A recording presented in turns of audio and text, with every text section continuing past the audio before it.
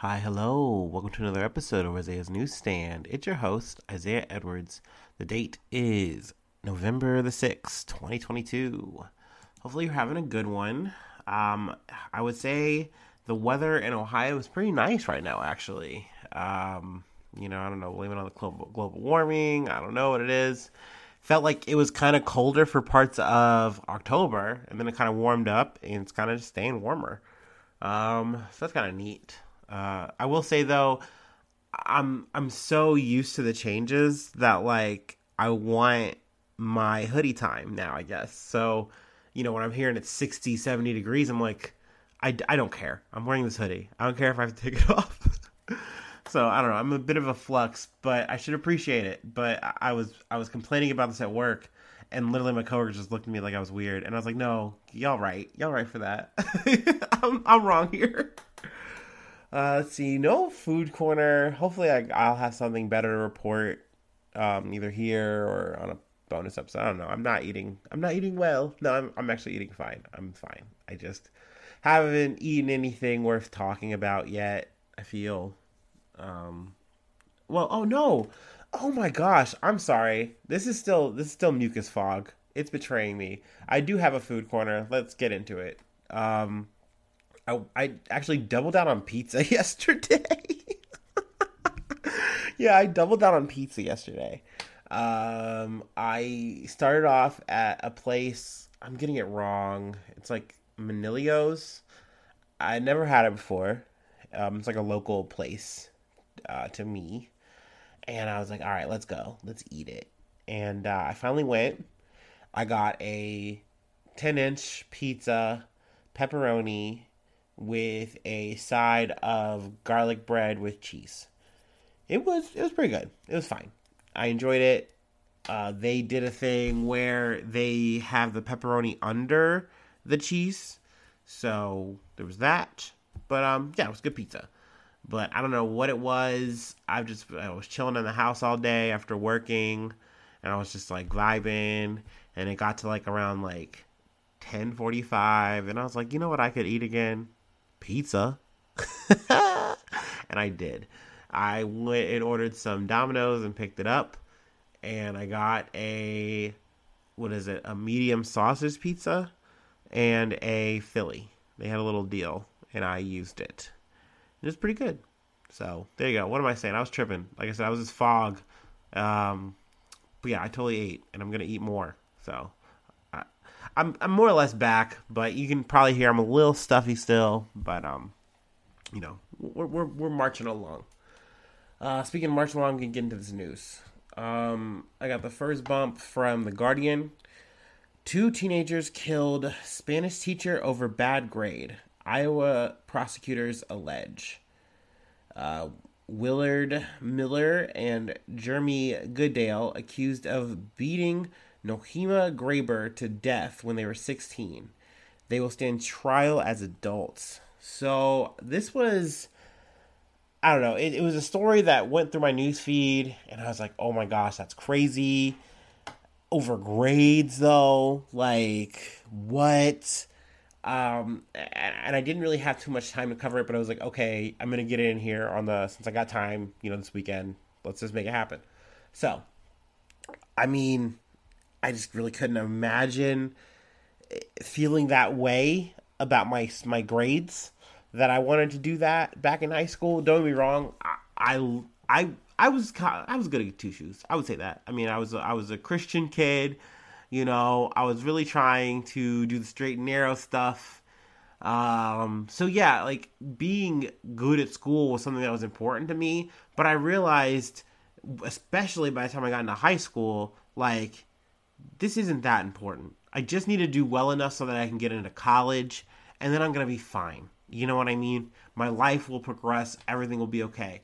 But I can understand the the crazed energy maybe you can get when you just make this your whole life of being good at school and like having high grades, because that's going to open all the doors for you. Everything's going to be better for you, and you just have to do it.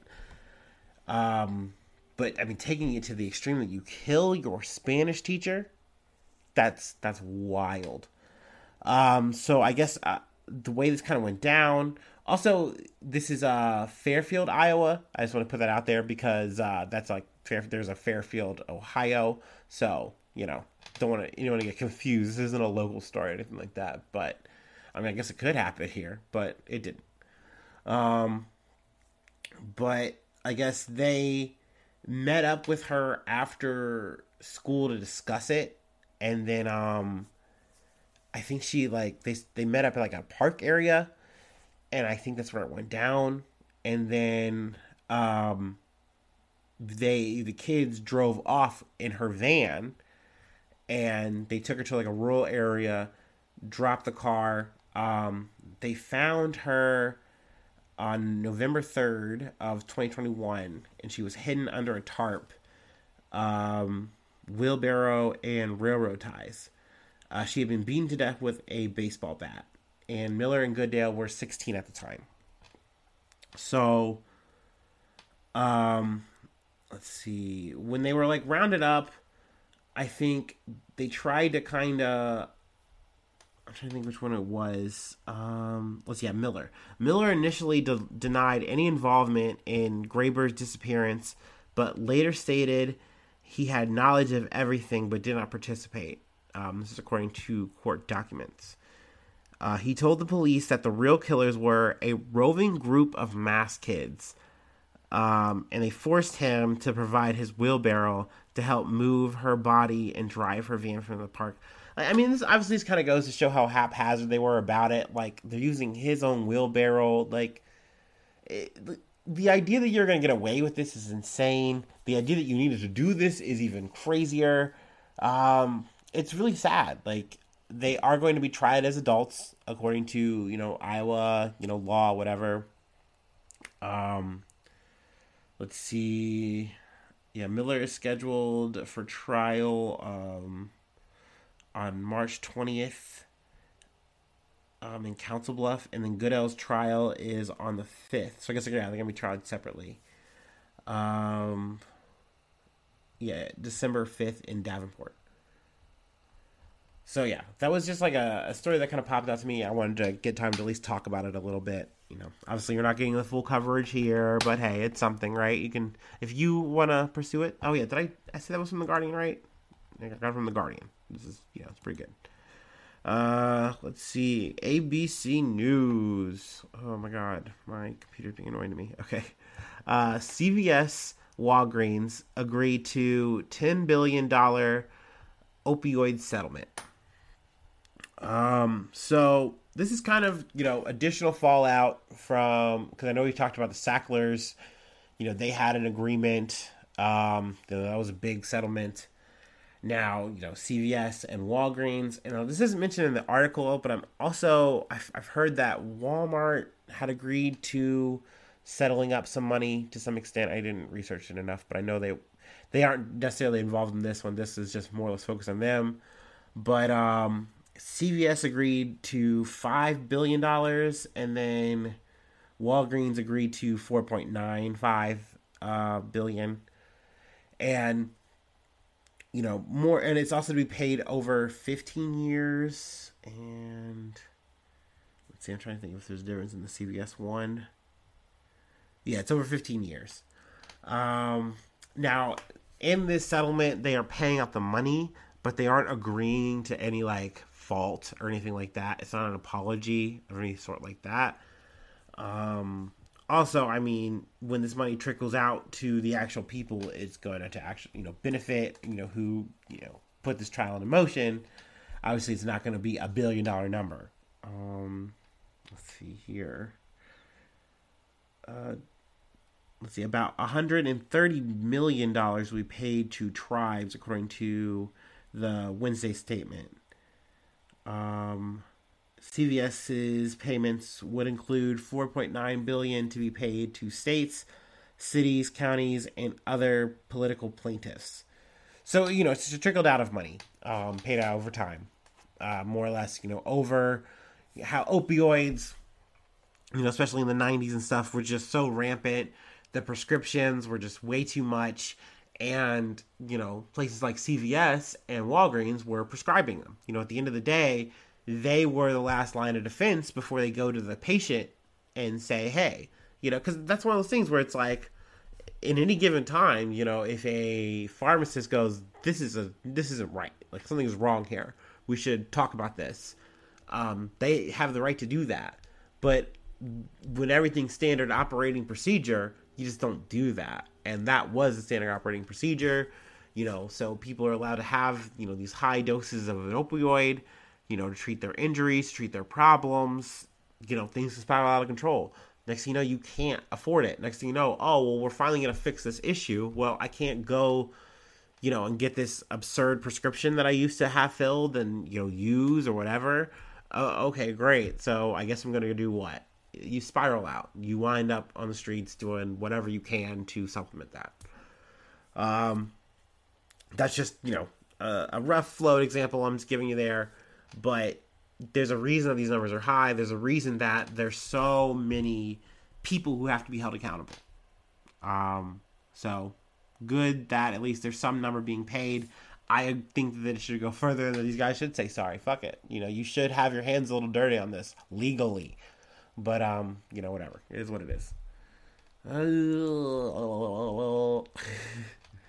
That's where I got that from. Yeah, it was ABC News. This one is from Yahoo News and also NBC News. We're just hopping broadcasts. Nationwide catalytic converter theft ring made hundreds of millions of dollars, Feds say. Now, clap your hands if you've had your catalytic converter stolen. I've had mine stolen at least 2 times. That shit fucking sucks. For people who haven't had their catalytic converter stolen, let me tell you how it feels. Let me tell you what's going on here. Essentially, you go to your car because it's not a really noticeable thing that's been stolen. It's essentially a thing in your undercarriage. Now, don't get me wrong. If you know what a catalytic converter is, it's like this long pipe-like thing. Different apparatus is attached to it, like 2 or something like that, gasket thingies. I don't know. I'm not a mechanic. Sorry. But essentially, this whole thing can get stolen, or like a piece of it that's the most important can get stolen, and it'll get farmed for money. And you can go, because like I said, usually it's the small cut that's the issue, because they just take the most expensive piece, the people who are stealing it, and that'll make them enough money to get them what they want, whatever. But I mean, essentially, you can take the whole thing if you got to take it, just to make it quick cut and then go. And you can get it all harvested. Once again, you're a mechanic. Let me know how wrong I am here. But essentially, catalytic, victim. You get in your car and you start it and you go, and it's just making the most awful sound. The most awful of sounds. Now the catalytic converter is like something that is used to like help with pollution, the way it's made, like the pieces of it. I know it's got I think platinum and palladium in it. It's listed in the article, but I'm in the weeds here a little bit. Anyway, so I'm driving, and it's just making this awful sound. It is so strange. It's so scary the first time this happens to you, and you go and you get it taken in, and your mechanic tells you got your catalytic converter taken. And it's like, what? Like, what is that? Like some Star Wars piece? Like, no, it's something that, is something that's part of your car, part of its filtration, yada. And that's why your car sounds so weird, because, it was cut out. And I think for me at the time, and I'm sure there's people, once again, mechanic heads or whoever, and they're like, oh, you got scammed, so much money. I think for me, it was maybe like $700 the first time and like $1,000 or so the second time. Is a lot of money. Maybe my teenage brain is messing it up, but that shit was a lot. It's not cheap. You can do it if you have a cool mechanic. They'll do like a straight pipe thing or something like that, I think it's called. But essentially they just kind of weld it or whatever, and it's like cool. Don't do that. I'm not saying to do that. I'm just saying it can be done, and it's not so expensive. And it's much cheaper. But yeah, let's get into it. Sorry. There was a whole ring that has been going around and buying stolen catalytic converters. Thus, I mean, you're facilitating this, ramping it up. That's just making it worse. Um, let's see. Something I wanted to read parts of this. Agents raided a $1.7 million home in Homedale, New Jersey, allegedly owned by one of the accused, Navin Levin Khanna. On his Instagram account, he posted a photo of a necklace with a pendant made to look like a catalytic converter. He could not be reached for comment.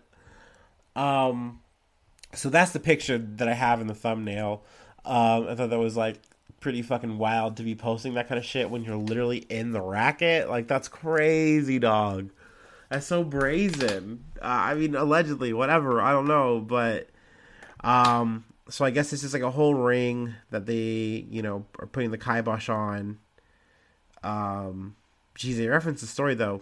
In April, a deputy sheriff in Houston was shot and killed when he tried to stop thieves from stealing his converter.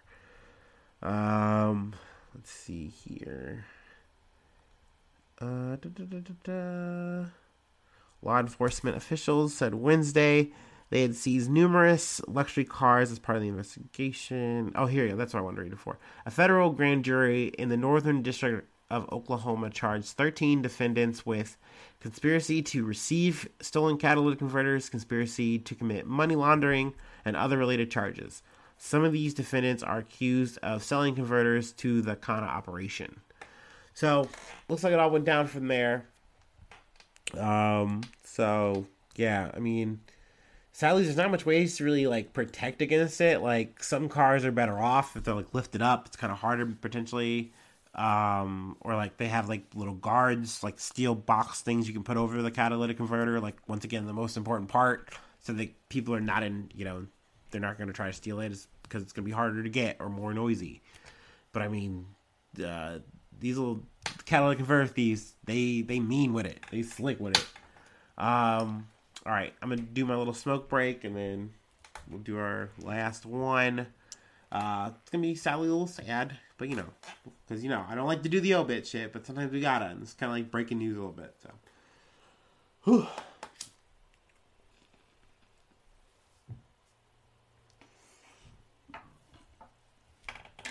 Ooh.